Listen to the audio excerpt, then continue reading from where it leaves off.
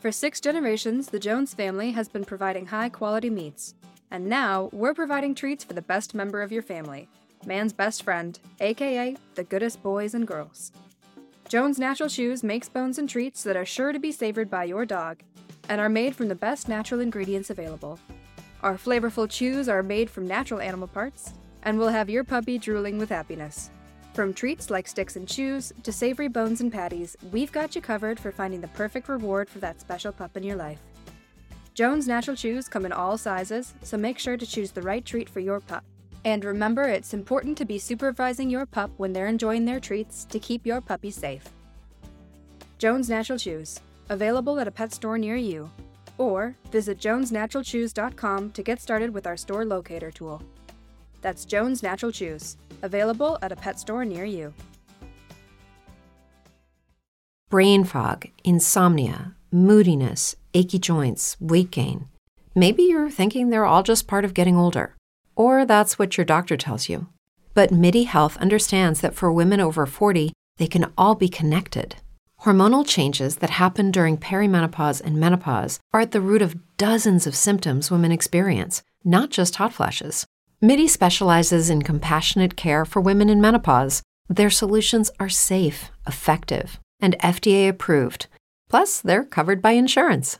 A convenient telehealth visit with a MIDI clinician can be your first step to getting personalized care. They'll tailor a treatment plan for your symptoms and health history, so you can get back to feeling great. 91% of MIDI patients get relief from symptoms within just 2 months. When your body changes, your care should too. Book your virtual visit today at joinmidi.com. That's joinmidi.com. Charles, you are the wind beneath my wings. Oh, thank you, darling. Oh, thank you. I am not the technical one here. I know. I freely admit that. You know, we come up with these ideas and you make them happen. Like, how did this come about? Believe it or not, it's all because of Anchor.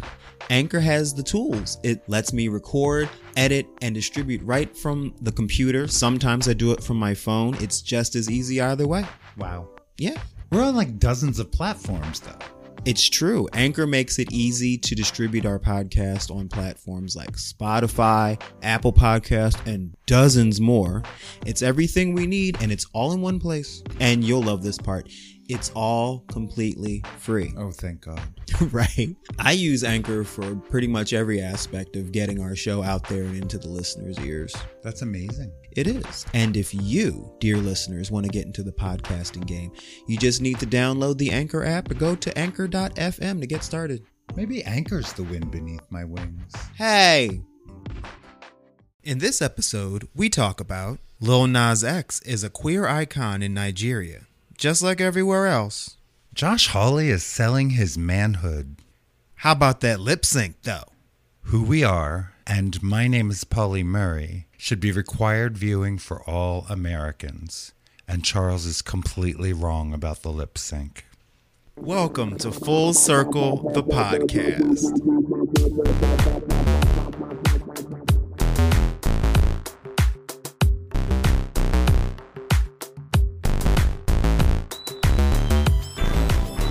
Coming to you from the dining room table at East Barbary Lane, welcome to another edition of Full Circle, the podcast. A weekly visit to our home where we squeeze a few headlines through our decidedly queer lens and see what happens. This episode is brought to you by Decanted Jug Wine and learning to crochet after 3 full glasses of it. I am your host, Charles Tyson Jr. And I'm your host, Martha Madrigal. Welcome to the Full Circle table. So God bless my friend Barbara, who came over for a visit and a sit on the front porch. And I had mentioned, because she crochets, that I really want to learn.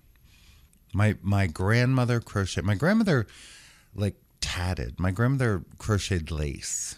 She did it with really fine needles and floss, and did it around the edges of hankies and napkins and tablecloths and all that stuff. Yes. My father crocheted with yarn, and it's something I think he had always known how to do. He had made a couple beautiful Afghans back in the day that we still have. Yes. And then he started making the the tea towels that I hang on the stove. Yes. That it's like half a towel with a little crocheted handle. I love those. Yeah, he was a crossing guard. He was a retired carpenter and a crossing guard.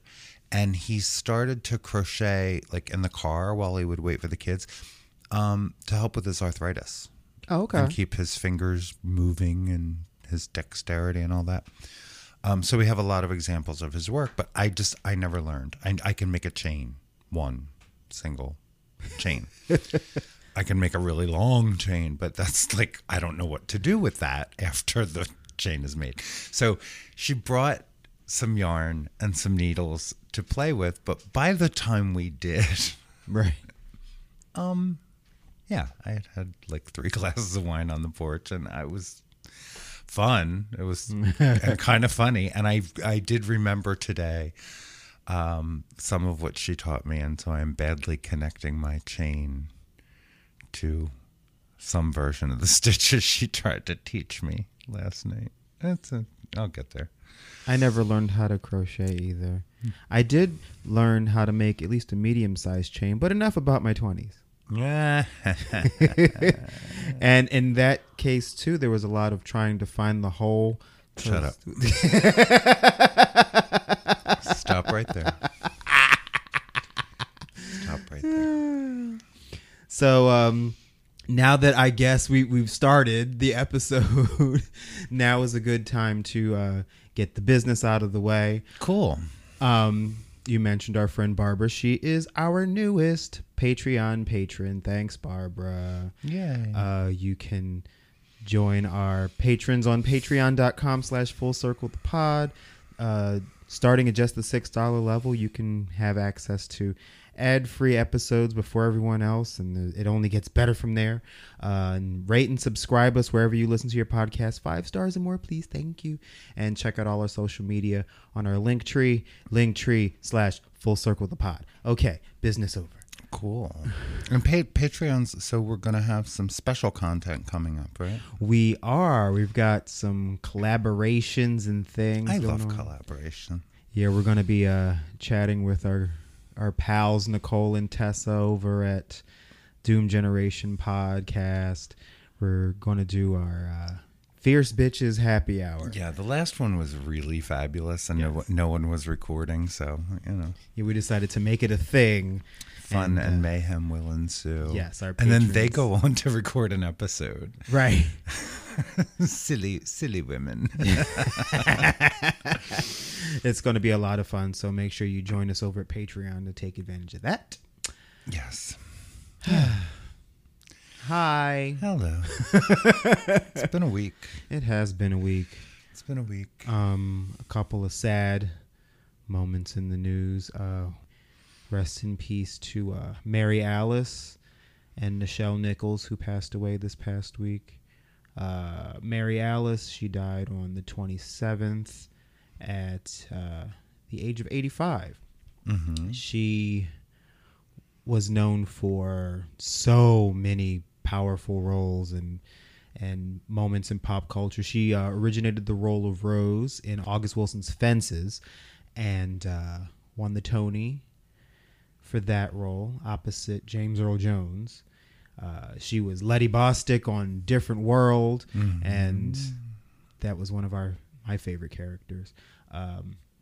I first found out who she was when she was the mother in the movie Beat Street.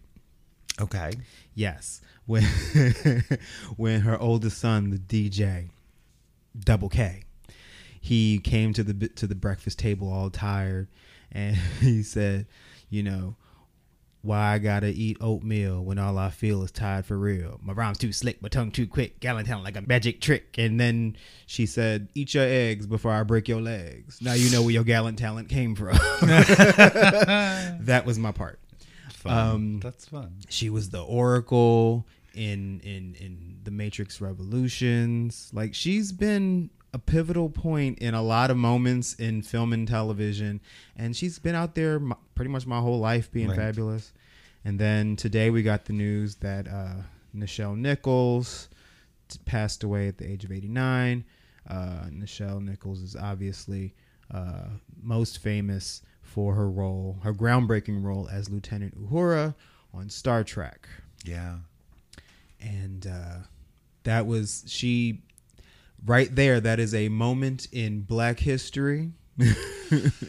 You know, I never knew, and you told me this morning, Mm-hmm. this afternoon, that you know, she was a Broadway actress actually who had you know, Gene Roddenberry had cast in Star Trek, and she considered leaving after the first season, and she was at an NAACP banquet, Mm-hmm. and someone said, "There's a fan that wants to talk to you."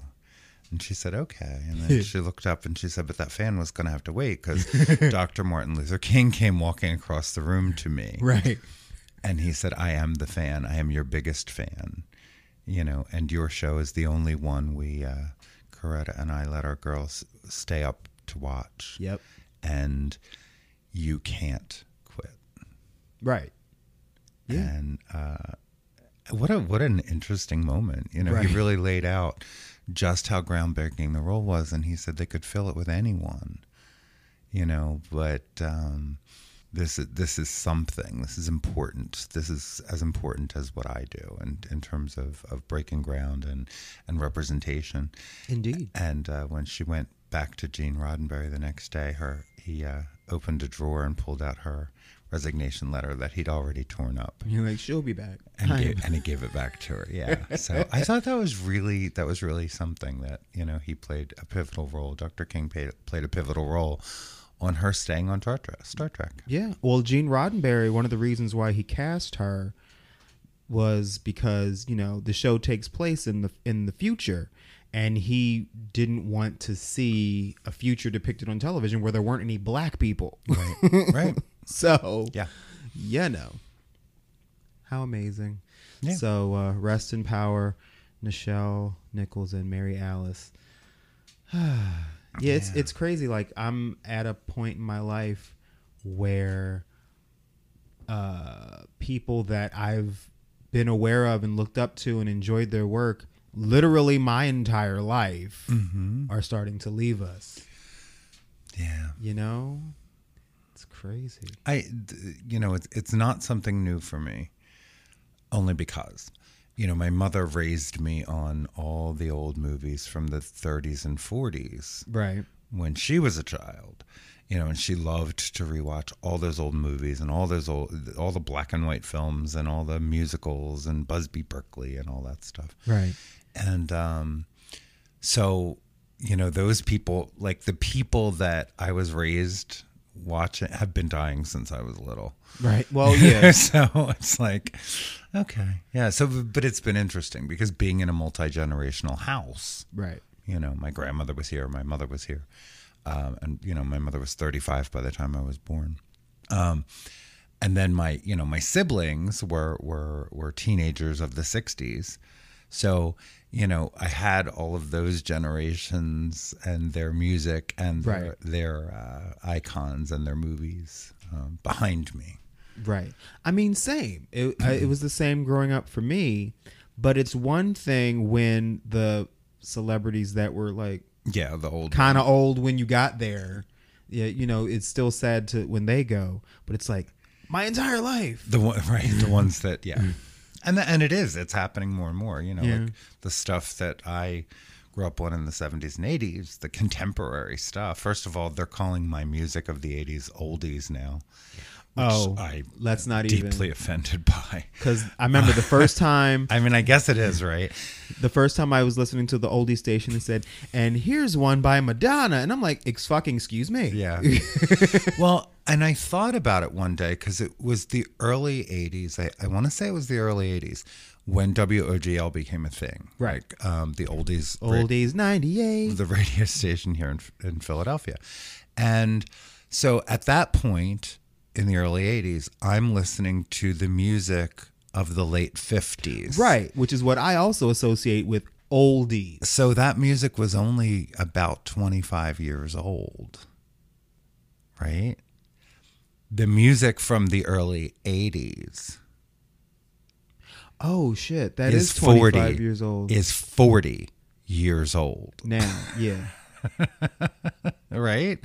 I'm doing the math right? Yeah, yeah. No, you're. It just occurred to me It's 40 years old. at the same time you're listening to the oldie station in the 80s. I am also, and it just didn't. You're occur just to me. little. You were a little kid, and I was was. driving. But it didn't occur to me. Yeah, that was only 25 years ago. No. That was 25 years old. It was 40 years ago. No, in the 80s when we were listening to the 50s, That was 40 years. Right. The music at the time. Right. That old music was only 25 years old. Right. That's what I'm saying. Yeah. Shit. Yeah.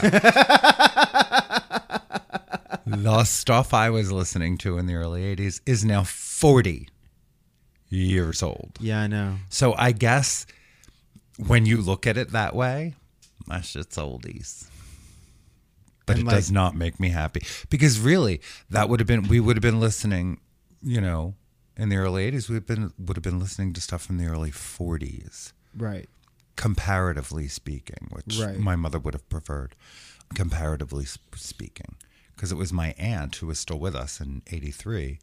She graduated high school in 1957. So right at the height of, all of that.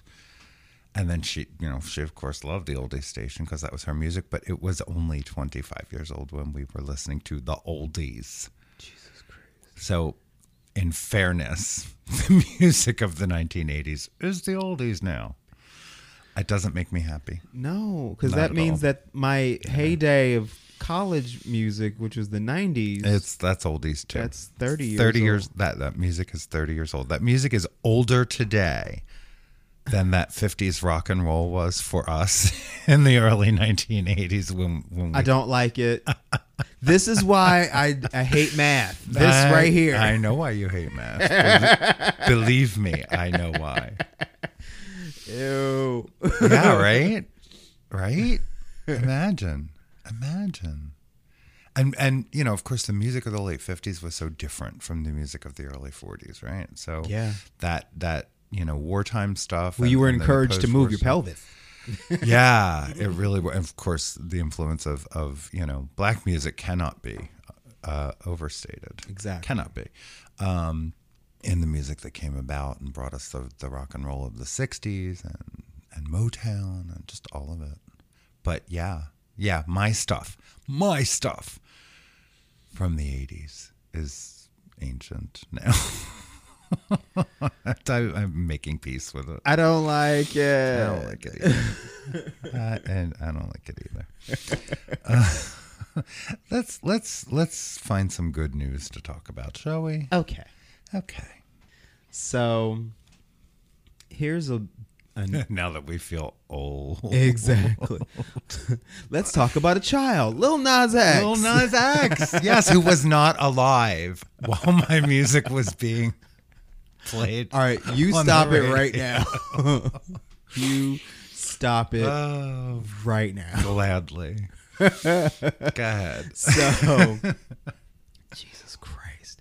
So Lil Nas X, who is one of our favorite little rappers Oh, he's delicious. and social media Yummy, troll just yummy. extraordinaire. He really is. He really is. He's also become a queer icon in Nigeria, of all places. Well, why not? Yeah. Well, in Nigeria, unfortunately a lot of African cultures, but Nigeria especially, it's very, very, very looked down upon to be anything other than heterosexual Gotcha. and masculine and Yeah, that. like basically femininity is undesirable in all its fashions because Lord knows, look how they treat women too. But Yeah. Lil Nas X, a lot of social media influencers and musicians coming up in Nigeria cite Lil Nas X as a person they can look to in terms of like not being afraid of expressing yourself and expressing your queerness or your femininity.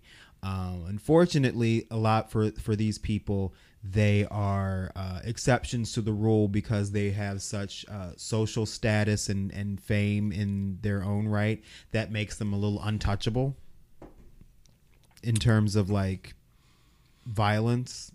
Okay. But at the same time, they are also there as an example for other people to look up to. And hopefully, like, the culture will shift to where you can at least walk down the street expressing yourself however you want without having to worry about getting yelled at or beaten. Which, you know, is something we're hoping for in America in I know, 2022. Right? So, But yeah, Lil Nas X is he's a beacon. let's not suggest that African nations are backward when ours keeps doing the shit they keep doing. Correct. Yeah. Okay. Well, that's cool. Yeah. That's cool. So this is fun. There was an article in the Washington Post on July 27th that said a record number of trans and non-binary people are running for office. Nice. Yeah. Yeah. In 2017, former journalist Danica Rome made history when she was elected to the Virginia House of Delegates, making her the first out trans state legislator in the United States. But Rome was a part of a bigger, if still relatively small, wave of trans candidates. Right. At least 20 in all, enough for the Victory Fund to dub 2017 the year of the trans candidate. 5 years later, a record number of trans and non-binary candidates are vying for public office. Nice. Again, according to the Victory Fund. As of July, there are 55 trans candidates running for office, alongside 20 gender non-conforming candidates, 18 non-binary candidates, and 4 two-spirit candidates. Yes. Yeah, it comes at a precarious time for our rights in the United States. Across the country's state houses, an unprecedented number of anti-LGBTQ measures have been introduced, most bills aimed at curbing the rights of trans children and their families. Yep. Yeah, and we keep saying, you know, run. If you've ever been inclined, run for office. You know, visibility matters. Visibility helps, and it's happening. And Yeah. you know, while we know that they are not all winning, you know, it is becoming more commonplace. Yeah. And I wish them so well. And you said it yourself that diversity and inclusion changes the conversation. Yeah, absolutely. And so, you know, we see that most of these candidates are setting their sights on the state legislatures where most of these policies are being introduced. Among the candidates broadly, the majority, which is 41%, are running for state office. Yeah, so it's cool. It goes on, the article goes on to talk about specific candidates, you know, and a lot of them are running in their home states because of, you know, they got involved with specific pieces of legislation. They've either gone and testified, Nice. you know, or written about it, or, you know, and rallied support to not get these things passed, even though they're passing. Yeah, so great story about it. Yeah. I'm here to cheer them all on. Yeah, we change the conversation when we're actually a part of the conversation. Exactly. Go, y'all. Yeah. Good stuff. Wonderful stuff. Oh, this next one's just sad. No, it's not. Apparently, Clarence Thomas will not be teaching at George Washington University Law School this fall. Yeah, isn't that a shame? No, it's not a shame. Yeah, the students were like, we're good. We don't need him thank you. here. Like, and it was damn near unanimous. Like, no. You know, If he's here, we ain't taking the class. at a different point in history with a different justice, I might be saying, you know, we need to listen to the folks who don't agree with us. We need to listen, particularly where the law is concerned, to others who interpret the law differently. Yes. You know, I might be suggesting that there would be value if this was another justice, but not this one. Right. I can't muster any of that for this one. Right. If times were normal. Yeah. All I can say is good, and good for the students. Right. Because there's a difference That's all I between, got. and this is the thing that pisses me off when people are like, you know, you should be able to have a civil conversation with people just because they don't agree with you in your political views. We should still be able to agree. Yeah, there's a difference between have a difference in opinion and one side actively rallying against the rights of the other side, or the right to exist of the other side. That is not an argument. There is no argument there. There's no debate. Right. And I just want to make it clear, it's not just Clarence Thomas. I would feel exactly the same way if this was Brett Kavanaugh. Yep. If this was Amy Coney Barrett. Yep. If this was Neil Gorsuch. And especially if this was Sam Alito. Ding, ding, ding. And because Sam Alito, I think, most closely mirrors the absolute lunacy of Thomas's take on the Constitution he continues to burn. Right. But yeah, any of them, their legitimacy is to be kind, it's suspect. Right. And I don't want them teaching law. If this is what you do with it, fuck you. Exactly. Because you're not teaching the law anymore. You're teaching politics. Right. Based on what you do, your decisions. When you drive a vehicle so reliable it's backed by a 10-year, 100,000-mile limited warranty, you stop thinking about what you can't do and start doing what you never thought possible. Visit your local Kia dealer today to see what you're capable of in a vehicle that inspires confidence around every corner. Kia, movement that inspires. Call 800-333-4KIA for details. Always drive safely. Limited inventory available. Warranties include 10-year 100,000-mile powertrain and 5-year 60,000-mile basic. Warranties are limited. See retailer for details. If you only have a 401k, you're not getting the most for retirement. Wait, what? Add a Robinhood IRA on top, then they'll boost it by 3%. You can do that? And if you transfer in any retirement account, you get 3% on top of that. Is there a limit to the match? No limit. Robinhood Gold gets you the biggest contribution match of any IRA on the market. Sign up for Robinhood Gold at Robinhood.com/boost by April 30th. Subscription fees apply. Investing involves risk. 3% match requires gold for 1 year from first match. Must keep IRA for 5 years. Match on transfers subject to additional terms and conditions. Robinhood Financial LLC, member SIPC. Are so political at this point as to, really disgrace the court. Yeah. Absolutely. So, that is not a thing you will hear me say about Clarence Thomas or any of the aforementioned justices. I don't think any of them should be teaching anything, except how to further a political agenda, because that's all they're doing. Right. Indeed. Moving on. So the Michigan Supreme Court has ruled that anti-LGBTQ discrimination is illegal. This is a historic victory. Hallelujah. Yeah, this is great. They have ruled that businesses, landlords, and others cannot discriminate based on sexual orientation or gender identity, even though the state's civil rights legislation doesn't specifically mention those categories. The Landmark 5-2 decision establishes that the bans on discrimination on the basis of sex in the state's 1976 Elliott Larson Civil Rights Act cover now sexual orientation and gender identity. Wonderful. It took a bit of time to get to this decision. There was a bill introduced by the Democrats in 2015 to add specific protections. Those bills were blocked by Republicans, of course. The Supreme Court had declined to hear an appeal from Fair and Equal Michigan to have the law revised in 2021. However, writing for the majority this week, and I'll tell you how we got here, Justice Elizabeth Clement, a Republican, said discrimination on the basis of sexual orientation necessarily constitutes discrimination because of sex. Well, yeah. This is great, and it ensures that civil rights law can't be used as a tool of discrimination. Right.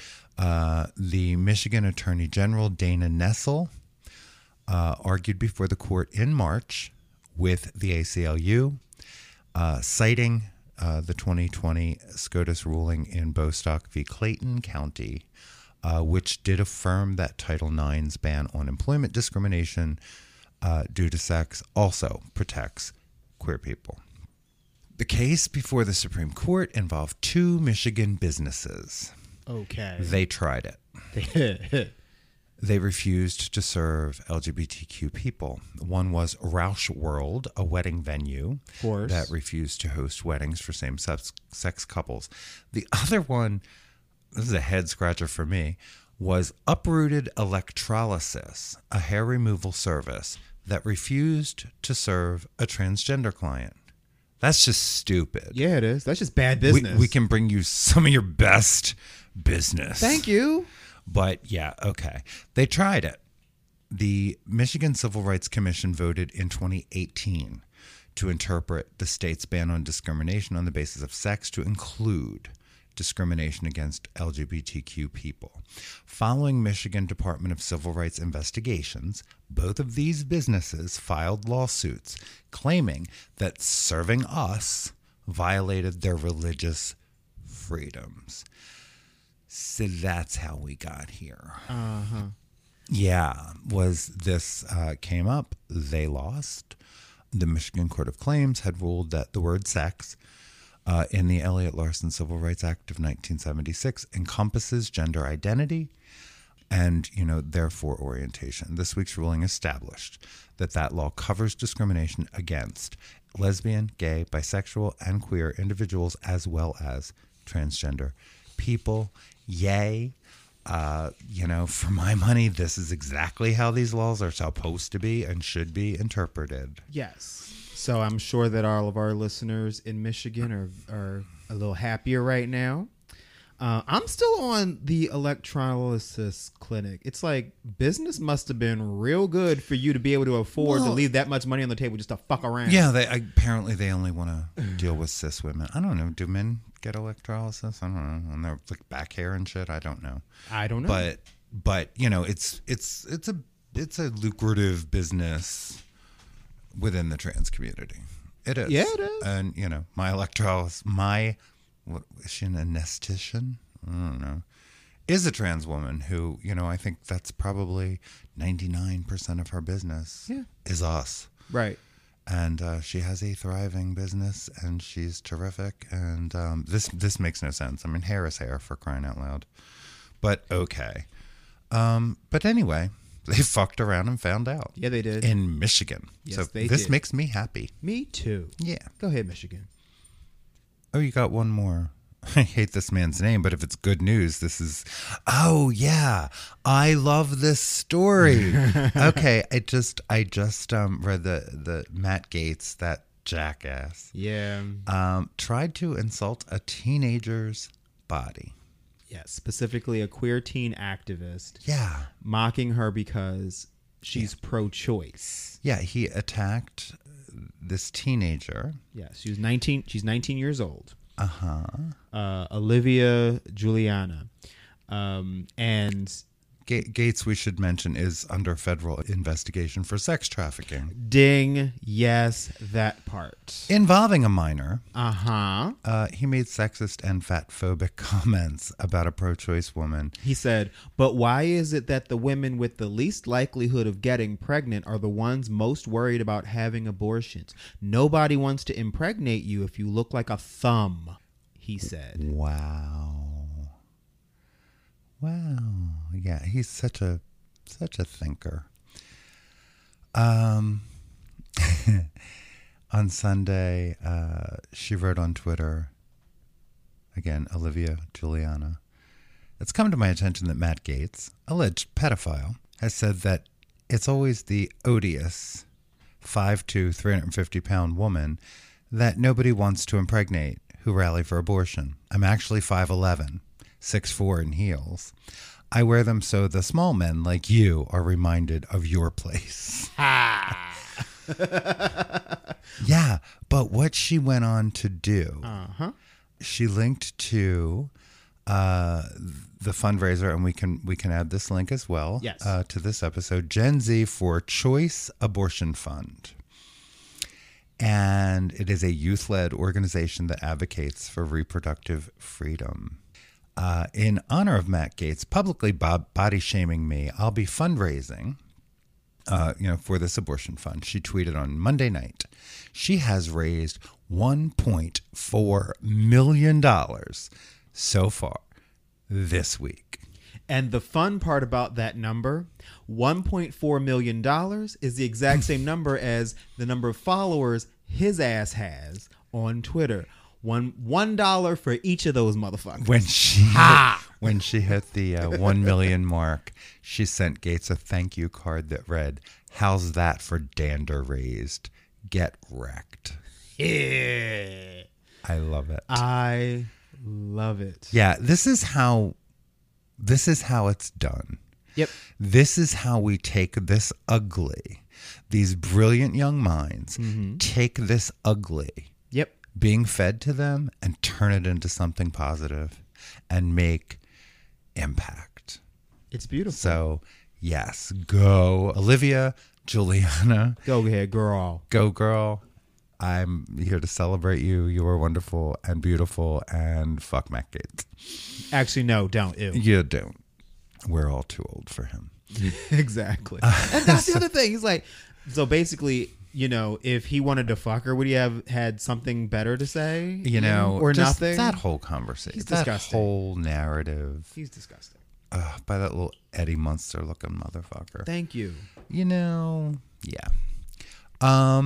So do we have a 15-minute fave this week? So, I don't have a new one again this week, which is crazy considering all the music that I've been listening to. Okay. But I did once again go back into the 15-minute faves playlist and pull out a good one for this week. And I'm dedicating it to Monet Exchange. We will get to that later. Right.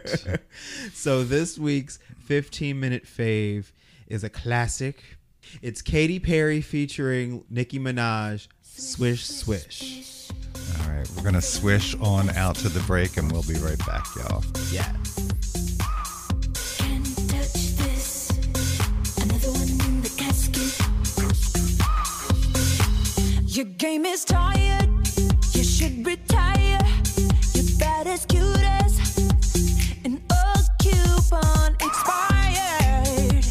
And karma's not a liar. She keeps receipts. So keep calm, honey. I'ma stick around for more than a minute. Get used to it. Funny, my name keeps coming at your mouth. 'Cause I stay winning, lay 'em up like swish, swish, bish.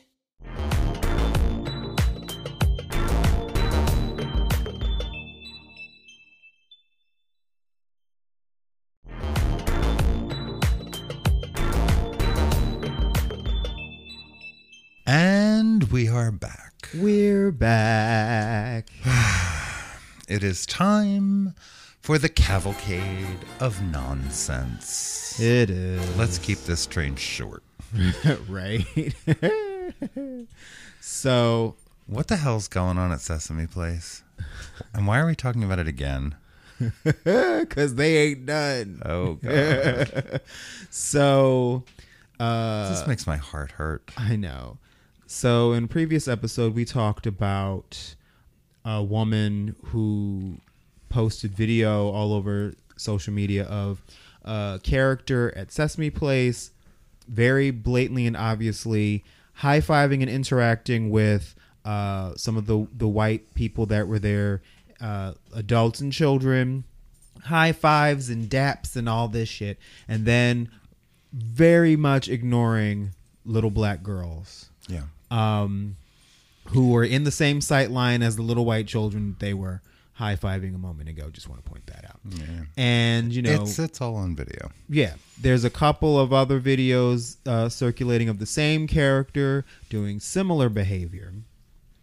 Well, now there is a class action lawsuit because a bunch of other families were like, you know what? This has happened to us. So now there is the Burns family lawsuit because they were the ones that filed suit. There's other characters that have been doing the same behavior, including Ernie, which made my heart. I know. It's like, what the hell?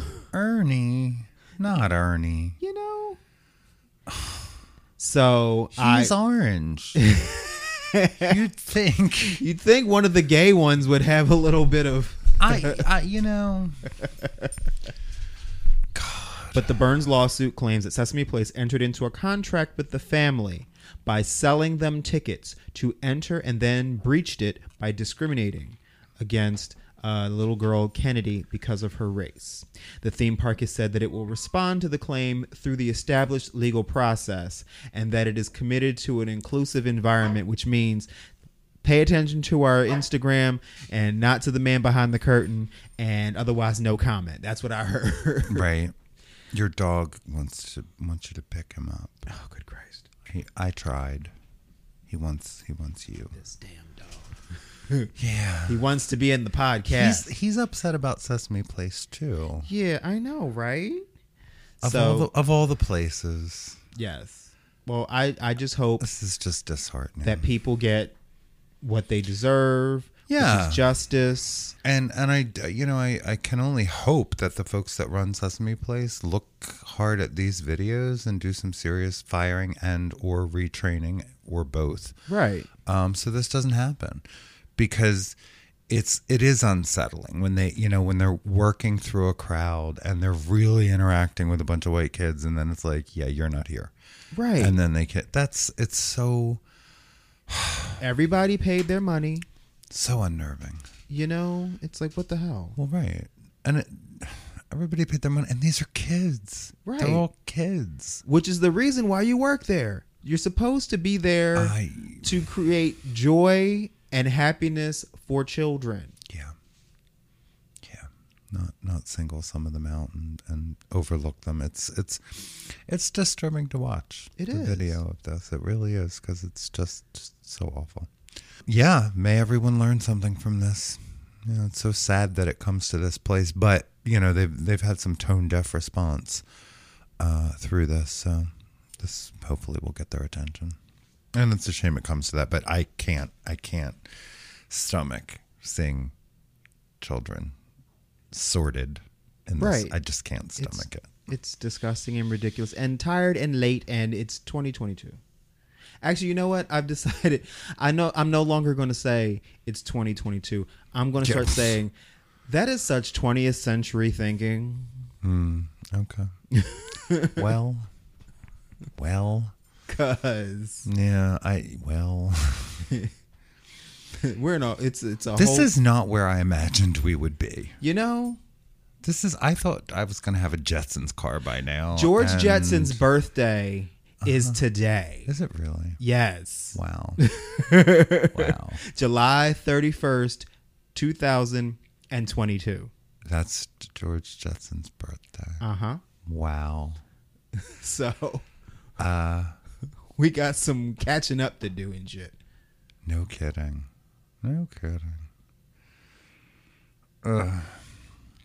Let's move on. Okay. The next headline's fun. I don't know why this isn't in good news. Josh Hawley's manhood is being mocked online because, oh, the irony. Yeah. That is what the headline says. Yeah. So Senator Josh Hawley of... Hawley. What did I say? Harley. Yeah, Hawley. Fuck him, man. Republican from where? Missouri? Him. Yeah. Him. So footage leaked of him running out of the Capitol on January 6th from the insurrectionists. Oh, wait, isn't this, they set it to Benny Hill? The music from Benny Hill? Isn't that, Did they? is this the one yes, I saw that. It was great. It was perfect. Even though there's that picture of him with his fist up on the way in, rallying support of the Trumpers. Yes. So, and then he ran like hell. Exactly. Yeah. So he released a book, or is releasing a book, on masculinity. Called Manhood. The Masculine Virtues Americans Need. Get the fuck out of here. It argues that the left is waging a war on masculinity. Uh-huh. Yeah. I wonder what he means by that. So, needless to say, everyone is having a good old time at his expense. And, I don't want to get into the whole thing about manhood, because that borders very close on misogyny and homophobia. I'm not trying to do all that.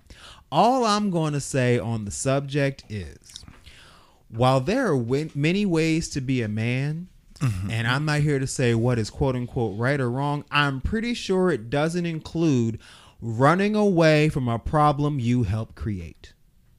Yeah. And that's all I'm going to say on that.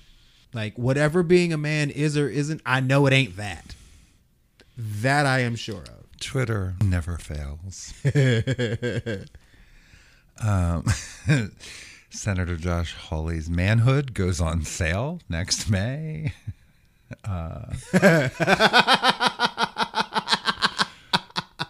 And whatever they're charging, it's too much. Our research suggests that Trump appeals more to men who are secretly insecure about their manhood. Irony is dead.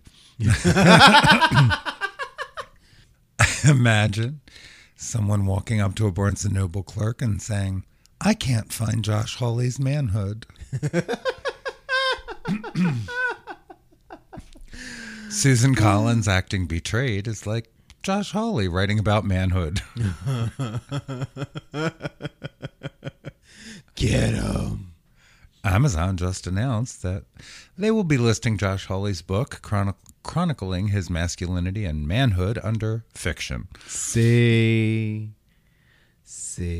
Imagine, if you will, the level of misplaced self-confidence it takes for Josh Hawley to think that calling his book Manhood will go well for him. Yeah. Oh, God. It's read the room, baby. Read the motherfucking room. I'll bet Josh Hawley's manhood is a white sheet and has holes cut out for his eyes. Well, what Josh Hawley knows about manhood could be written on a Post-it note. They should send a copy to Trump so he can officially own Josh Hawley's manhood.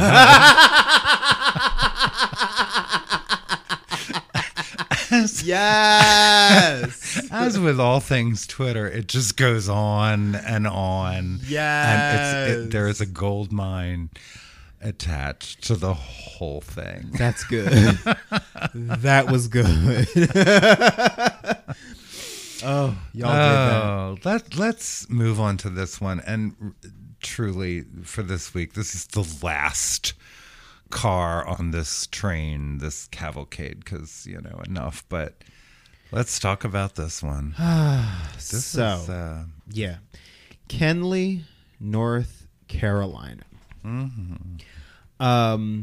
They hired a black town manager, a black woman. Uh-huh. And that is germane here. Yes.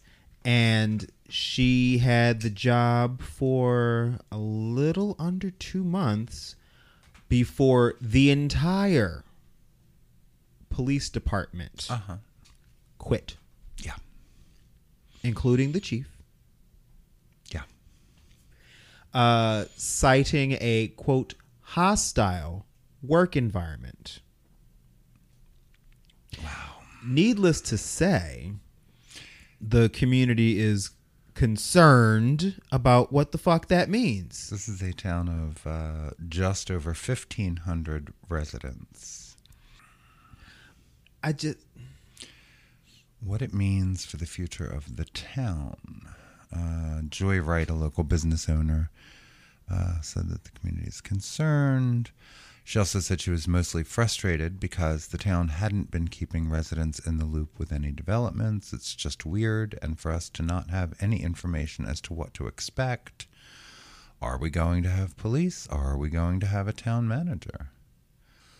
That is so fucking childish and short-sighted and dangerous. Like, the fuck is y'all doing? Like, the entire police force. Your job is, if you are a police officer. Technically, they're still in the job through the beginning of next week. The police chief's resignation is effective Tuesday. If you are a police officer, your job is supposed to be devoid of personal feelings. I would think. Well, your father was a cop. Mm-hmm. And I can't just, The whole police force quit. Like nobody. Well, this is, and let's just put this in context. We're talking about 8 people here. Still, you just going to leave them hanging. And God forbid something happens that the police department should have been able to handle. Apparently, the police chief was written up multiple times. Guy's telling Laura Ingram, of all people. She came in, first of all, to start giving us tasks and all these projects all the time. And unfortunately, we only have 5 officers, and I was working double shifts at the time to try to keep up officer safety and be there with the officers in case something happened. He was written up for being late if he wasn't sitting at his desk, among other things. She wrote me up for going to businesses and talking with businesses. She wrote me up for talking with council members I've known for 20 years. CNN has not seen any of the disciplinary records referenced by this person and therefore cannot verify the write-ups. The town said it was unable to turn over any documents right now that were requested by CNN. Justine Jones started as Kenley's town manager on June 2nd. According to an announcement from the town that notes she was unanimously approved by the council, touted for 16 years of experience working in progressively responsible positions with local governments in multiple states. Sitting and so for talking with business owners, does that mean like, she kept being seen, I don't know, sitting out on the cafe tables of a local coffee shop or restaurant for hours at a time instead of being out on the job, and that was the problem? I don't know. Is that what we're calling sitting with business owners? Because I've seen that play before. Residents seem split. Brittany Hinant, a Kenley resident, said she feels like the situation is a race issue, given that Jones is black, while the entire Kenley Police Department is white. She also said she doesn't think the police department supports black people, and she feels they often harass black residents. Quote, I feel like they don't want a black woman over top of them, basically managing them or telling them what to do. Close quote. Right, because what I heard was she keeps asking us to do stuff. Mm-hmm. She keeps asking us to work. And we don't like it. That's what I heard. Yeah, she's not commenting. I don't blame her. I mean, others in the community, of course, say they believe there is not a racial component to the situation due to the fact that the previous town manager was a black man. Okay. And how long did he have the job? I don't know. I'm reading. Some residents also cautioned against jumping to conclusions, saying they've always had a good relationship with the police department. Another said she doesn't think it was a black versus white thing. I've never seen that being a problem. Probably a white woman. I think there are too many jumping to conclusions. We really don't know what is going on. I have never met this town manager. I have never had any problems with the police, so I really don't know what dynamic could have led to these types of decisions. Yeah, okay. A woman who used to work for the town thought the situation was complicated. It's possible that race and gender played a role in the resignations, but issues of accountability are really at the center of the situation. She said, I have never had any personal problems with the police chief, Gibson, but as a former employee of the town, I know how it works there. I immediately knew this is someone new. She doesn't know what I call them. The off-the-book rules are. Basically, when she came and got hired, she poked the bear by making him accountable. Oh, horrors. How dare you make me look at myself and do work? The Johnson County Sheriff's Office, which already serves Kenley, will increase its presence in the town now that the police department will effectively disband. Yeah. She wasn't on the job very long at all. Nope, not even 2 months. Mm-hmm. I think they just weren't used to being told, like, what to do. Or that what they were doing wasn't good enough. You know, I have to wonder if they don't think that by walking out, they're going to leverage having this woman fired. I mean, that's what it looks like to me on the surface, that, right. You know, who do you think you are telling us what to do? Oh, wait, you are our boss. But yeah, we don't cotton to that around here. I'm sure that's what it reads like to me. I'm sure there's 8 other people that can fill those spots quickly. Well, that's what I said. I think this is a tremendous opportunity to reimagine policing in Kenly, North Carolina. Right. That like we used to be a thing. We don't negotiate with terrorists, and if you're just all gonna walk out at one time, there's something to this. There's something. I mean, I don't know who this woman is. She could be the worst boss in the world, but I would think that there are other means of resolution that would include going to the town council or whatever, not just resigning. So it feels like a bully move to me, anyway. Right. I guess we'll learn more probably in the coming weeks. We'll certainly follow up that story, but that's some shit, huh? Ain't that some shit? Yeah, I think they should all be replaced. Like, okay, right, bye. Right. And let's see if the new police force has the same issues. I guess we're going to see who means it. Yeah, it's tough, right? I mean, sometimes there's the adage, a new broom sweeps clean. Yep. And who knows? Who knows? I guess we'll hear a little bit more about who's right and who's wrong, but for all of them to resign at once and not give the black woman 2 months to do her job before doing so sounds fishy to me. Mm-hmm. Yeah. So we'll keep up with that story. Let's take one more break and then come back and talk about pop culture. What say? Sure. We'll be right back. Yay.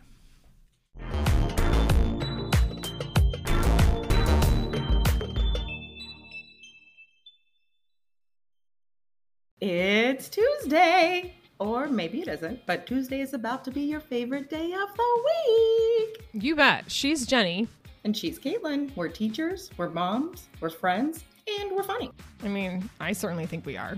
We're here to teach you what we had to learn and maybe save you some of the embarrassment. Absolutely. We discuss all topics, from the serious to the silly. Things like how to improve your resume and cover letter, advocating for yourself when talking to your doctor, what to expect when you're getting Botox, or how to wash your face at night. And we can help you participate in that water cooler chat about sports and world events. And if you're feeling like your life is a mess, don't worry. We can relate. Yeah, we're not afraid to tell you all the mortifying and hilarious things about our own lives, professionally or personally. We're shameless. We're rated G. We're slightly crazy. Come hang with us. It's the CK and GK podcast. New episodes drop every Tuesday, everywhere you listen. Have you laughed today?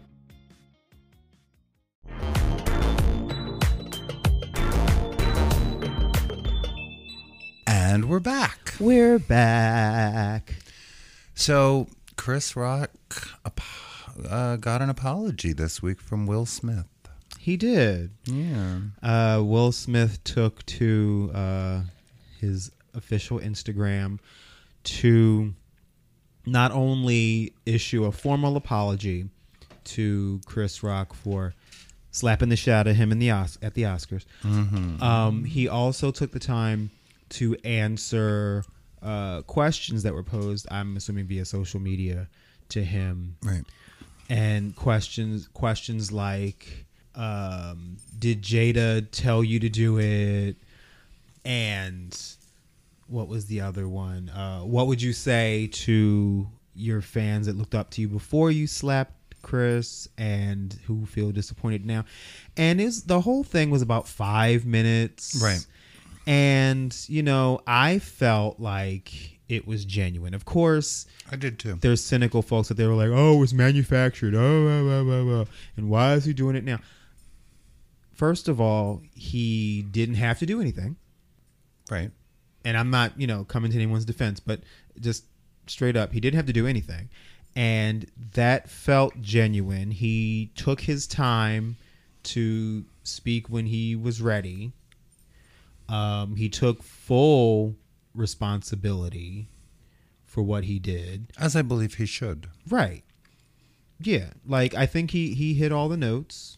You know, I believed he meant it when he said it. It didn't feel contrived. So it basically, he reached out to Chris Rock, and the message he got back was, Chris ain't ready to talk about it yet. That's fair. Even though Chris Rock did just make a joke in a set one of his shows, he referred to the incident as being slapped by Suge Smith, reference to Suge Knight.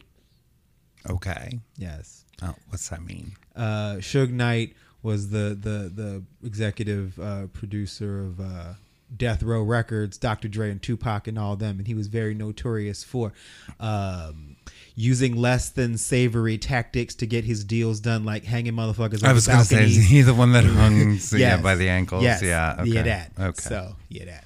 Got it. So yeah, so it's still not completely resolved. I still really don't care, but I do feel like Will Smith did everything he could in being honest with his apology, and they'll figure it out among the two of them like adults, or they won't. Either way, we can move on. Yeah, I mean, I don't know.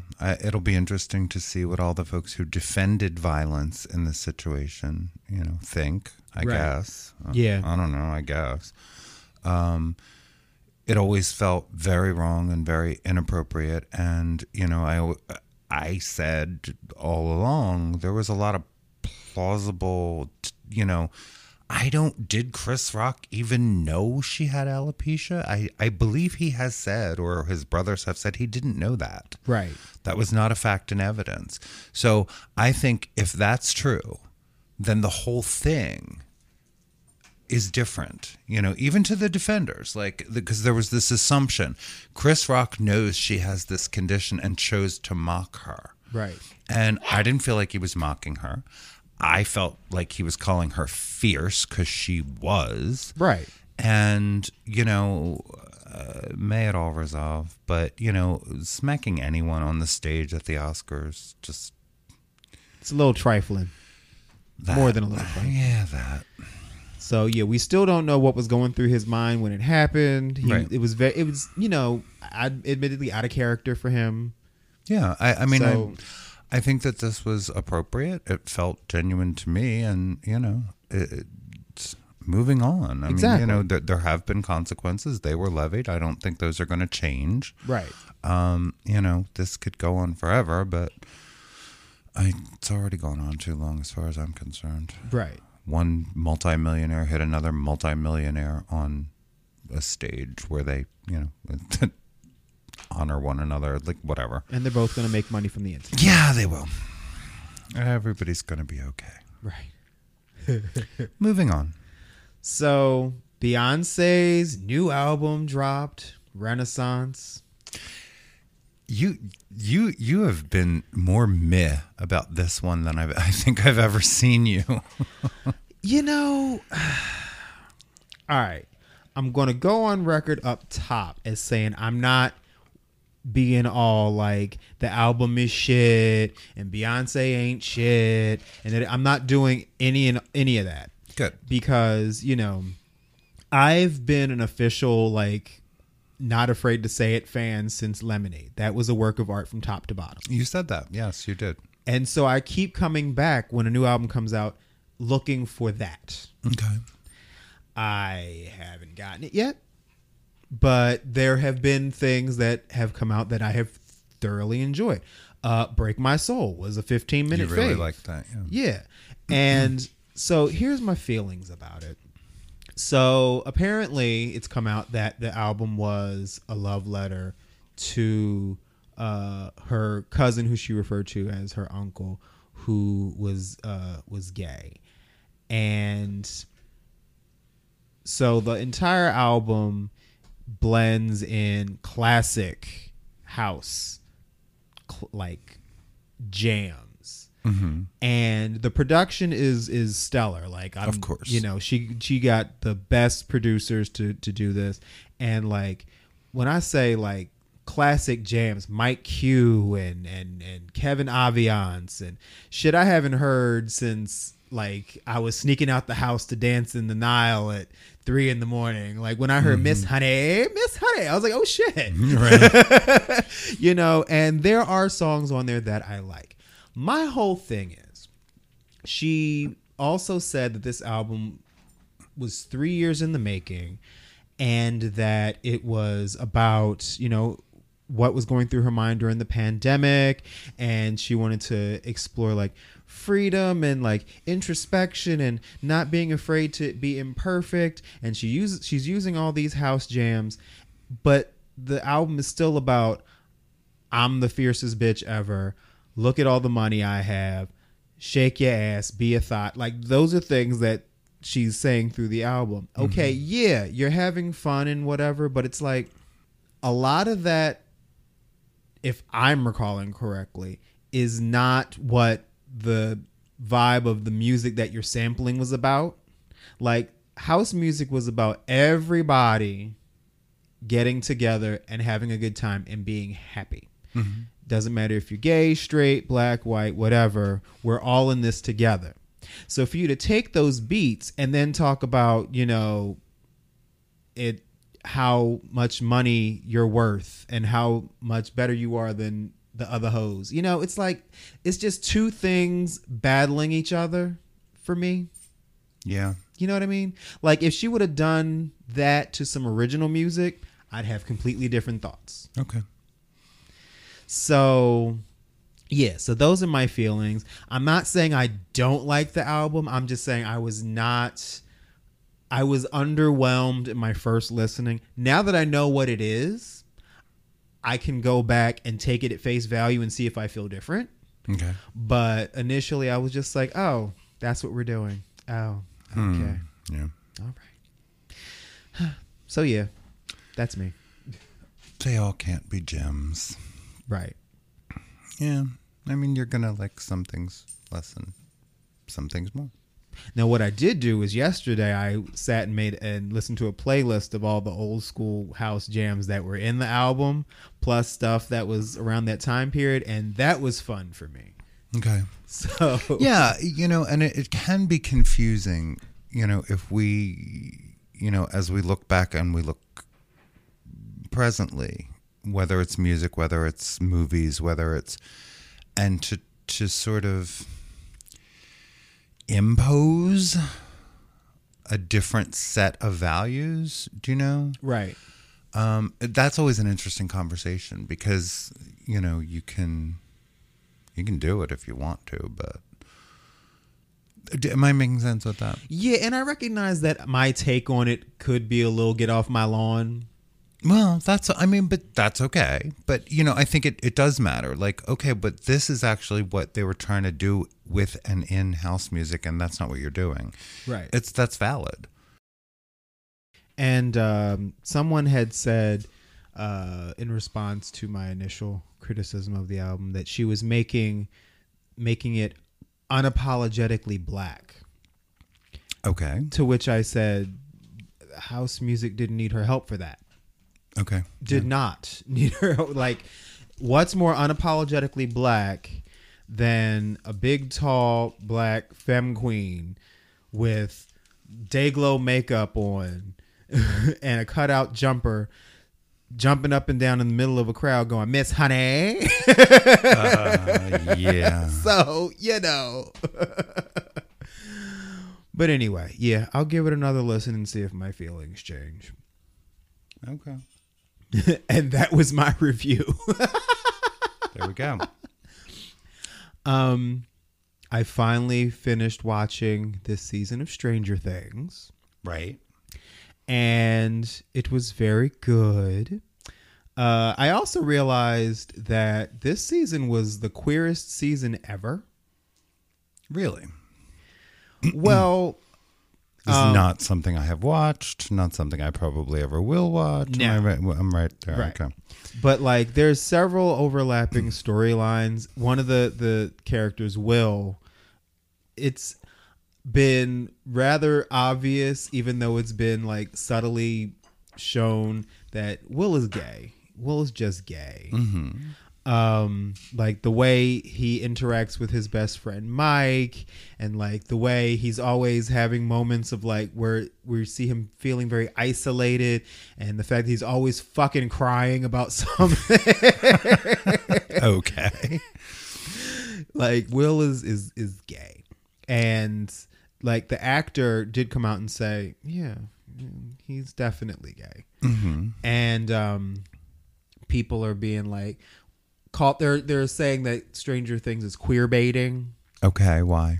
Because of like hinting at him being gay but not actually saying it. But then the show takes place in rural Indiana in the early to mid 80s. Ah. And these kids are... We did a lot of guessing back in the 80s, children. Right. These kids... Just letting you know. Are newly teenagers. Right. They weren't going... How out do you want them to fucking be? Yeah, out was not the thing then. It is now. Right. I'm here to say. So that wasn't going to be a thing. Yeah, class of 84. I'm here to tell you. Right? Nobody was out in high school. Right. Most folks, or the earliest folks were coming out that I knew, around here, where it was college. Right. You came out in college. Right. Or after college. A lot of people, it was after college. Yeah, exactly. But it wasn't, yeah. If you were 16 or 17 or 18, you were not out. Right. I'm not saying you weren't aware of who you were. Of course you were. And I'm not saying you weren't finding friendships. But I am saying you weren't out. Well, one of the older characters, Steve, his friend Robin, she came out to him as liking girls, and so like that was a running theme in this season. Like her crush, who we all think also likes her back, but neither one of them is actually saying anything because it's that whole thing, right?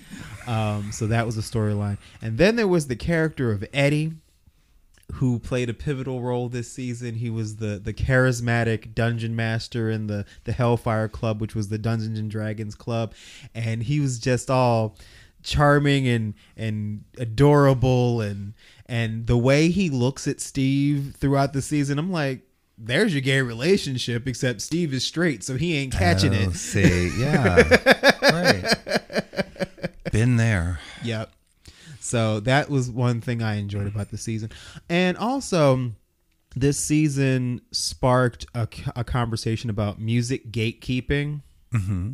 Because, we talked about Kate Bush is running up that hill, getting this massive resurgence in popularity because of the show. It did, yeah. And also, in the last episode, Metallica's Master of Puppets played a big role. Mm-hmm.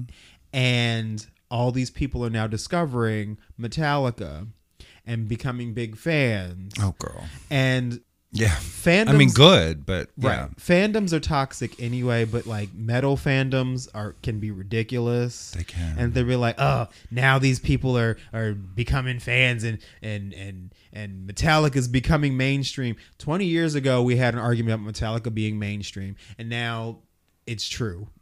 Whatever. So what? Metallica came out and said, we're glad that all these new people are enjoying our music. Doesn't matter when you come along. Everybody had a ground zero. Why can't we all enjoy the music together? Calm down. Right. I was not a metalhead, but I can say that I attracted more than one. Mm-hmm. I bet. Yeah. I did. I'm a part-time quasi metalhead. Yeah, I'm not. But it's funny because like, I was never a huge Metallica fan, even though I like Metallica. And I was listening to my new music playlist and Master of Puppets came up and I was like, oh shit, Metallica's got a new song. Oh shit, this sounds like classic Metallica. And then I took a second, I was like, oh wait, this is Master of Puppets. Let me look. Oh, this is off the Stranger Things soundtrack. Okay, that makes sense. Right. But yeah, I remember going to a metal festival with my friend Mike. And we were going to see, I was there to see Disturbed because I love Disturbed and I love David Draymond. Whew. Anyway, and I was there and I had my Disturbed t-shirt on and this was up in Scranton because you can't say that without saying Scranton. And we were up there and one can, but one doesn't need to. Yeah. I was the only non-white person on the entire area. Well, it's Scranton. Right. Yeah. And I heard a bunch of, oh, he ain't no fan. He's not a fan. I bet you he's not a fan. I heard a lot of that when I went to see Big Frida. Oh, they don't know who Big Frida is. Yeah. Yeah, because you were very much... I was there with my friend Joan, yes. who is also Caucasian. Yeah, y'all were. And we were kind of up near the front. Yeah. Like we had gotten there early. We can see y'all on the TV show. Both big. Yes, there is an episode where we are visible. Y'all are easy in to the spot. audience. But there was a lot of, they don't even know who Big Frida is. Right. Like we got free tickets and shit and just showed up or something from the old country buffet. Was not at all what happened, but there were accusations among the audience. I'm sure. I was like, oh girl. Right. Whatever. So stop with the musical gatekeeping. We're all supposed to be fans together, damn it. I know, right? Yeah, we were at Boots and Saddle on Broad Street. R.I.P. R.I.P. Yeah, but it was a fun music venue, and that was a great concert. But yeah, I was the only. We were not the only Caucasian people there, but there weren't a lot of us. You were the other ones. Yeah, that's probably fair. And y'all were easy to spot on the show too, because it was like black people. Bam, there they are. There they are. Very white. And you're rather tall, so it was That's like, true. boop, Yeah. there you are. Tall and white. and right there, yeah, curiously near the front, being said. And y'all got your life at that show. Oh, it was a fantastic show. Fantastic show, and it is one of those like smaller venues where you meet everyone after the show. And Joan brought Big Frida a boa, nice, in Mardi Gras colors. Fabulous. Yeah, it was a fun thing, but y'all saw a lot of ass that day. we did. There was a lot of twerking involved. Yes, there was, and they're fantastic dancers. So yeah, good. they are. Yeah, it's a really good show. I happen to love Bounce. I just good. Yeah, but I agree. Yeah, I agree. So I'm sorry. There you were in Scranton, the only black person in. Oh no, yeah, and Scranton. I like he's not a fan, and all I know is that's what triggered me. Sorry, I didn't have a voice for 3 days after that show. Right, of not being a fan. Right. Yeah. Well, speaking of things that I am a fan of, the Drag Race All Stars 7 finale happened. Speaking of things I don't want. Yes. Spoiler alert in 3, 2, 1. So Jinx Monsoon is the queen of all queens. She won All Star 7, the winter season. And of course she did. But here's my thing. So they incorporated the element of the lip sync Lollapalooza. Okay. At the end. What is that? So basically, there's a big wheel, and the queen's faces are on the wheel, and they spin the wheel, and then whoever's face it lands on is the first person that has to lip sync, and they get to pick who the next one is, who they lip sync against. And so, oh, okay, yes, and then 2 of the pit crew come out, and they one of each, and they each have a box, and you pick a box, and then that's the song that y'all are going to lip sync to. Okay, and then whoever wins the lip sync moves on to the next round. So this is all not at all staged. It's also very random. Go ahead. See, here's Go the ahead. thing. I'm getting there. Okay, I'm getting there. There was a rumor going around that, you know, it was already set that Jinx was going to win. And be that as it may, I mean, Jinx is phenomenally talented. She won the show based on her performance on the show. Right. Like, that's undeniable. That's fair.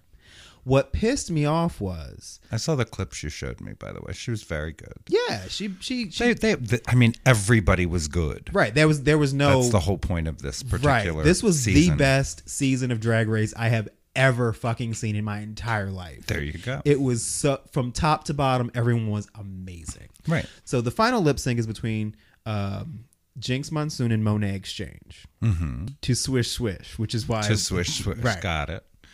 And Monet ate that lip sync. She wiped the floor with Jinx. Jinx did her own. Actually, that's not even fair. Jinx did a good job, and she might have won against anyone else. Okay. Monet Exchange won that motherfucking lip sync. Okay. Like, not even close. But then after But it's that was over, not the only thing that decided the win. Well, see, here's the thing. But they said Jinx won it? When it was over, then RuPaul says, based on the lip sync and the performance all season long, Right. the winner is Jinx Monsoon. Now, had they said that before they lip synced, that was going to be the determining factor, okay, fine. It looked to me like, oh shit, if we just judge on the lip sync, the person that we want to win isn't going to win. So let me throw this little caveat in so that they can win. Right, but didn't they accumulate, I don't know, stars or badges or brooches or something all through the Here's season? where production comes into play again. Okay. So Monet had enough stars that she was most likely going into the finale. Okay. The very last challenge was the variety show challenge. And Shay was all upset because she only had one star. She got her first star the first episode and then not another one for the rest of the show. Right. All of a sudden, this last challenge is worth 3 legendary legend stars. Okay. Thereby ensuring, that she gets to be in the finale. Star? Shay gets to be in the finale. Or Shay? Yeah, gets to be in the finale. I'm trying to follow here. Right. Okay. So it was like, okay, we need to continue our little plan here. So let's make this worth 3 stars so that everybody can be there.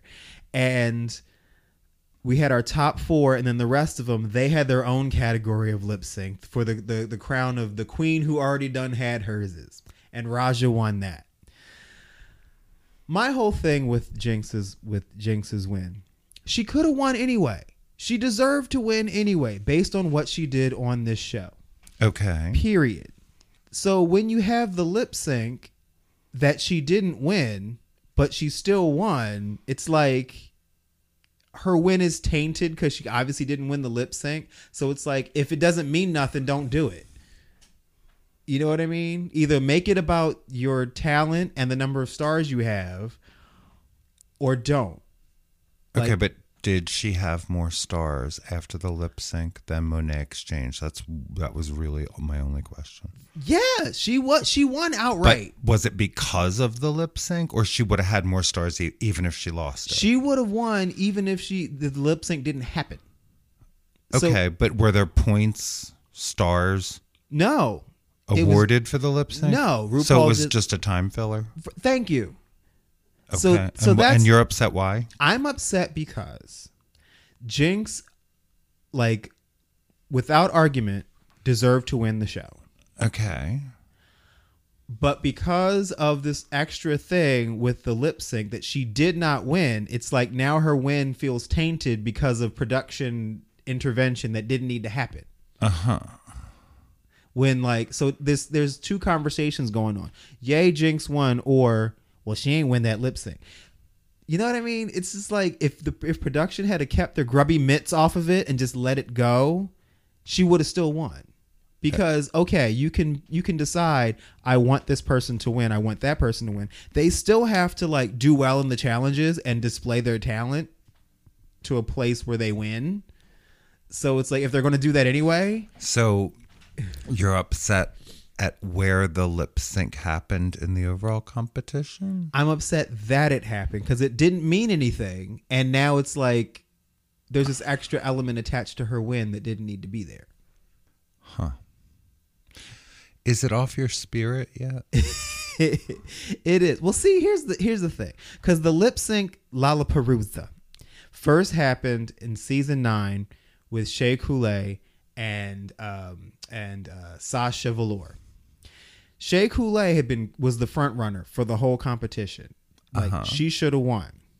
But because Sasha Velour did that trick with the rose petals in the lip sync, Shea lost. Okay. So her track record all through the season meant nothing. Really? Because at the last second, you lost this one lip sync on the last episode, and boom, now you lost. And Shea Coulee lost? Yes. She went on to win All Stars, which is why she was in the All Winner season. But okay, it's just this extra production chicanery is getting on my nerves. It's like, is the show about talent or isn't it? I guess. I'm laughing to myself because you really don't care. I'm pretty sure my left eye is twitching. I'm pretty sure. All right. Well, anyway, congratulations to Jinx Monsoon for winning the being the crown, the queen of all queens, and to Raja for being crowned the queen of. She already done had hers. Is Monet, you won the lip sync, and good on you. And everyone's gonna go on and continue to have a fabulous career. Okay. End of spoiler alert for Drag Race. Okay. Moving on. Whew. I don't know where we're going, but I'm grateful. It's forward. We watched a couple of things together that was very quality television. Yes, here's a palate cleanser. We watched some smart television that I thoroughly enjoyed. Fuck you. One of them was Jeffrey Robinson's documentary, Who We Are. Yes. It should be required viewing. Yeah. It really should. If you're human in America, it should just be required viewing. Yeah. Who We Are is basically a lecture given by Jeffrey Robinson about race and racism in America and American history. Right. And it was masterfully done. It was. There wasn't a lot of new information for me, but I did learn some stuff. And also, yeah, it was all pretty honest and straightforward.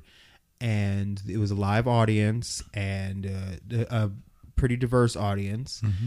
And he covered everything. I mean, he covered Tulsa and like all the big controversial subjects that we haven't talked about in recent American history because white folks don't look good. You kept saying he went there. He did. He went there. You better say all the things. Yeah, and he really did. And I found it very compelling. It's certainly an argument for why this history is so important to be taught, not just in February, but all year long. Exactly. Yeah, it was good. It was really good. Yeah, highly recommend it. It's on Netflix. Yeah, Netflix, definitely time not wasted. Really, really good stuff. Really interesting stuff. And he himself is a civil rights attorney. Am I correct? I believe so. Yes, I believe so. But yeah, it was well done.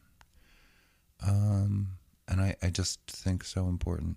You know, as we talk about queer history, not potentially not being taught, and we certainly Black history not being taught. Right. Yeah, this is an important piece. This is an important piece.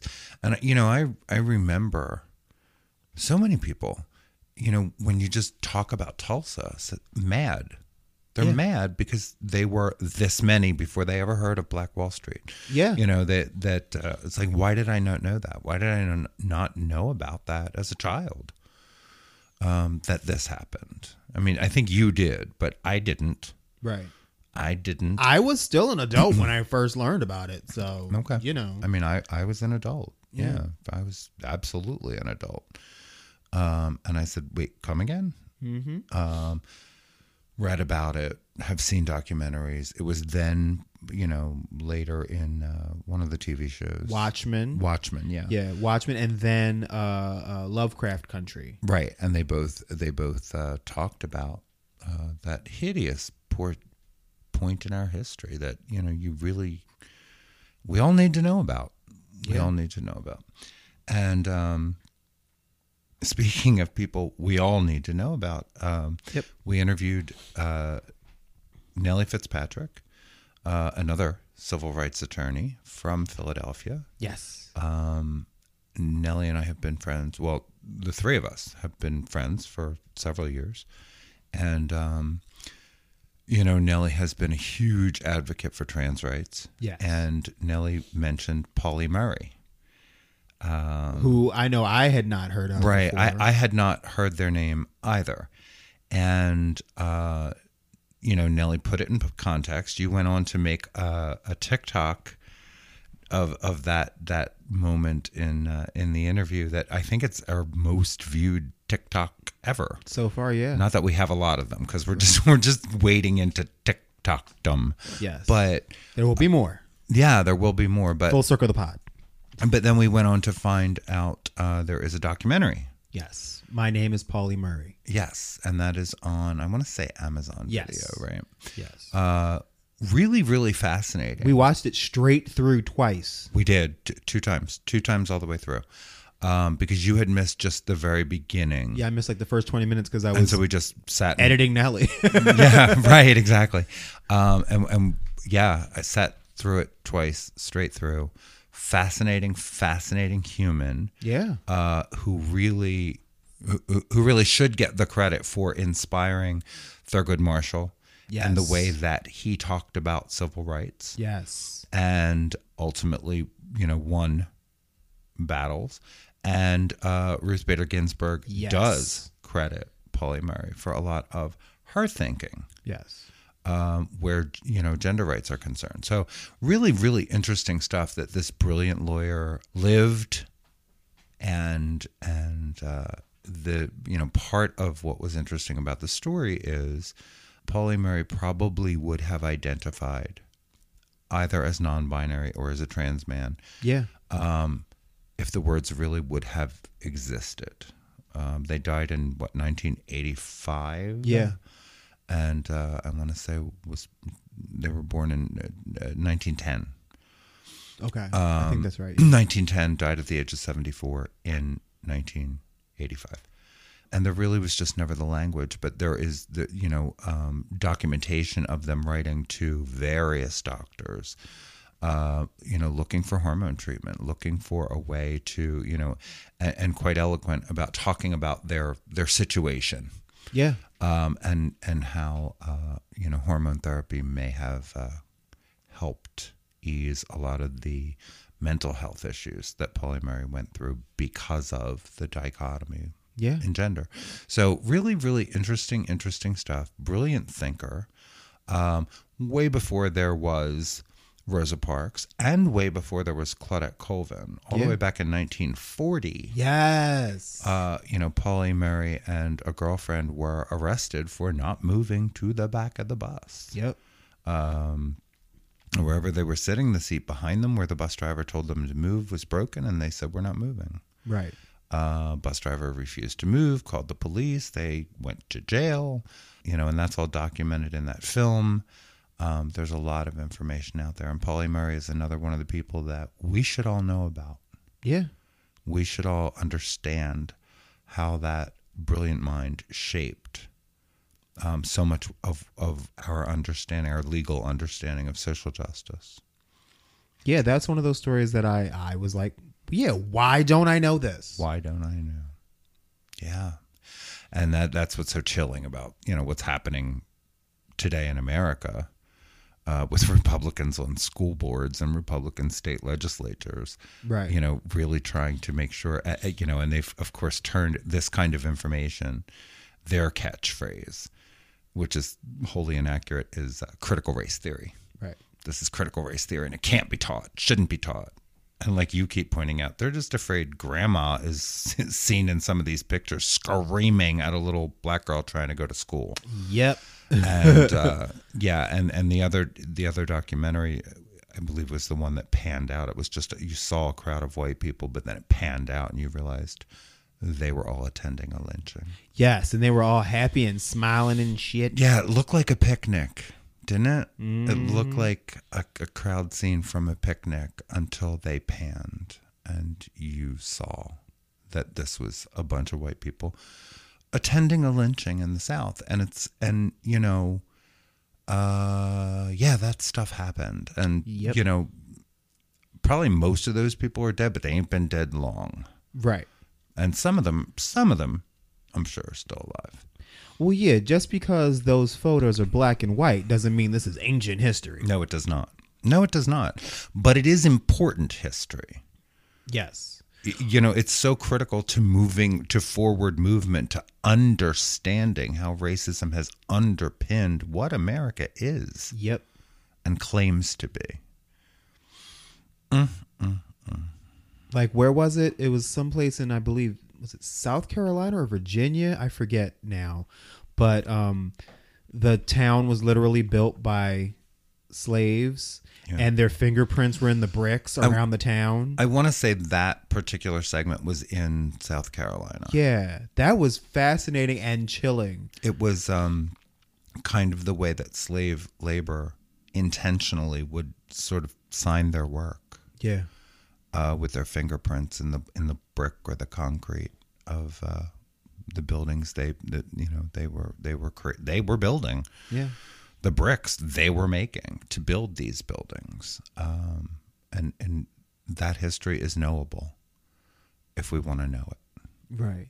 Yeah. And that's the thing that scares me about, like, critical race theory and all the book burnings and things like that. It's not even that we're just trying to keep people from lesser known parts of history that we should know about, but stuff that has already been taught. We're trying to stop teaching. We're trying to go even further backwards. Do you remember the kerfuffle that ensued when Michelle Obama simply said, like, look at my life? Was it her grandmother or great-grandmother that was a slave? And she said, and here am I, the First Lady of the United States, living in a house built by slaves. And people had a problem with her saying people lost their damn minds. It's like she didn't tell a single She part did not of a lie. lie. She did not lie. Yeah. Not at all. Not at all. Why you gotta play the race card? Why you gotta bring that up? Well, because it happened. Yep. Because it's true. Slaves built it twice, actually. Exactly. And that's, we do need to know that. We do need to reckon with that. And it's not, I don't know, the argument that little white children shouldn't be made to feel bad is a ridiculous argument. It's a ridiculous argument. Right, because then you're raising... And nobody said they did it, but they should know it. Right. They should know that it happened. They should know... And part of the fun of all this is so much of it is history repeating itself. Yep. Right? So what is knowable looks so much like what they're doing right now. The racism involved, intent on doing this kind of nonsense. Mm-hmm. Yeah. Not that long ago, in the 1950s and 60s, these same arguments were being made quite heavily and quite often. And you don't want them to know that that's exactly what you're doing now. What was the quote that Jeffrey Robinson kept saying? He who controls the past controls the future. Yes. It's true. Yeah. And it's true. And they do know that part. But shielding children from literal history is dangerous. Right. To a nation, it's dangerous. Germany doesn't shield today's German children from the horrors of the Holocaust. Exactly. They do not. They make sure they know that history. Yep. That blood is seeped into our soil, and we have to talk about it. Yep. And, the fact that we're still arguing whether or not we talk about it in the United States in 2022 is abysmal. Right. Because we already have Yeah. a bunch of white people walking around who haven't had to really face any kind of adversity and are walking around entitled as fuck and mediocre as fuck and having everything handed to them, and they don't understand consequences or the word no. You're trying to do that Right. multiplied by how many? By not even teaching them what these people already were taught. You used to get so much more out of mediocrity than you can today. It used to be worth so much more. Well, I was going to say, this generation that's coming up now, one could argue, is being raised by a generation that, in no small part, failed upward. Kind of. Yeah, that's an interesting take on it. We have the ability to be so much smarter and wiser and kinder as a result. And, the folks, the bullies, the absolute allegedly grown-up schoolyard bullies that are trying to infiltrate education and the future with their nonsense and mishigas from the past. It's disturbing to watch. Right. Because pretty much we live in an age where ignorance is a choice. I think so. I do. I think so. And I do understand how, if you don't understand yourself enough to teach your children what are credible sources of information and what are not credible and incredible sources of information. There are some rabbit holes out there. I see that. We've got this whole QAnon nonsense, but right. You've also got a whole lot of balance telling you it's nonsense. Right. Telling you it is conspiracy theory to the nth degree. People just make this shit up and run with it. It is absurd on its face. So, yeah, you have to, ignorance is a choice. Ignorance is a choice. And it's a choice way too many Republicans are making. Anything else? I think that's plenty. I think that is plenty. I think it's time for a cocktail. Yeah. I may go back to my crocheting. I love it. Maybe before the cocktail. I just want to see what I retained. But I was sitting there on the couch for 15, 20 minutes today, and I was like, okay, I think I'm picking this up. It's hideous, but it'll get better with practice. Picking up the stitches. Yeah, I don't know why it's just it's a thing my father could just sit and do. Wasn't my mother. My mother was never. My mother never did that. Well, he had a first day learning curve too. I'm sure he did. So yeah, but back when he was a child, it was a skill he picked up young, but even if decades went by, when he picked it back up again, there he was. Muscle memory. He was very good. Yeah, he was very good. So we'll try. We'll see what happens. Yeah. I'm looking forward to it. I can always fall back to drinking. I have multiple hobbies in mind. All right, y'all. I am Martha Madrigal. And I am Charles Tyson Jr. And you've been listening to Full Circle, the podcast. Thank you. We appreciate you all. We do. Bye, everyone. Bye. Full Circle is a Never Scared Productions podcast. Hosted by Charles Tyson Jr. and Martha Madrigal. Produced and edited by Never Scared. Executive produced by Charles Tyson Jr. and Martha Madrigal. Our theme and music is by the Jingleberries. All names, pictures, audio, and video clips are registered trademarks and/or copyrights of their respective copyright holders.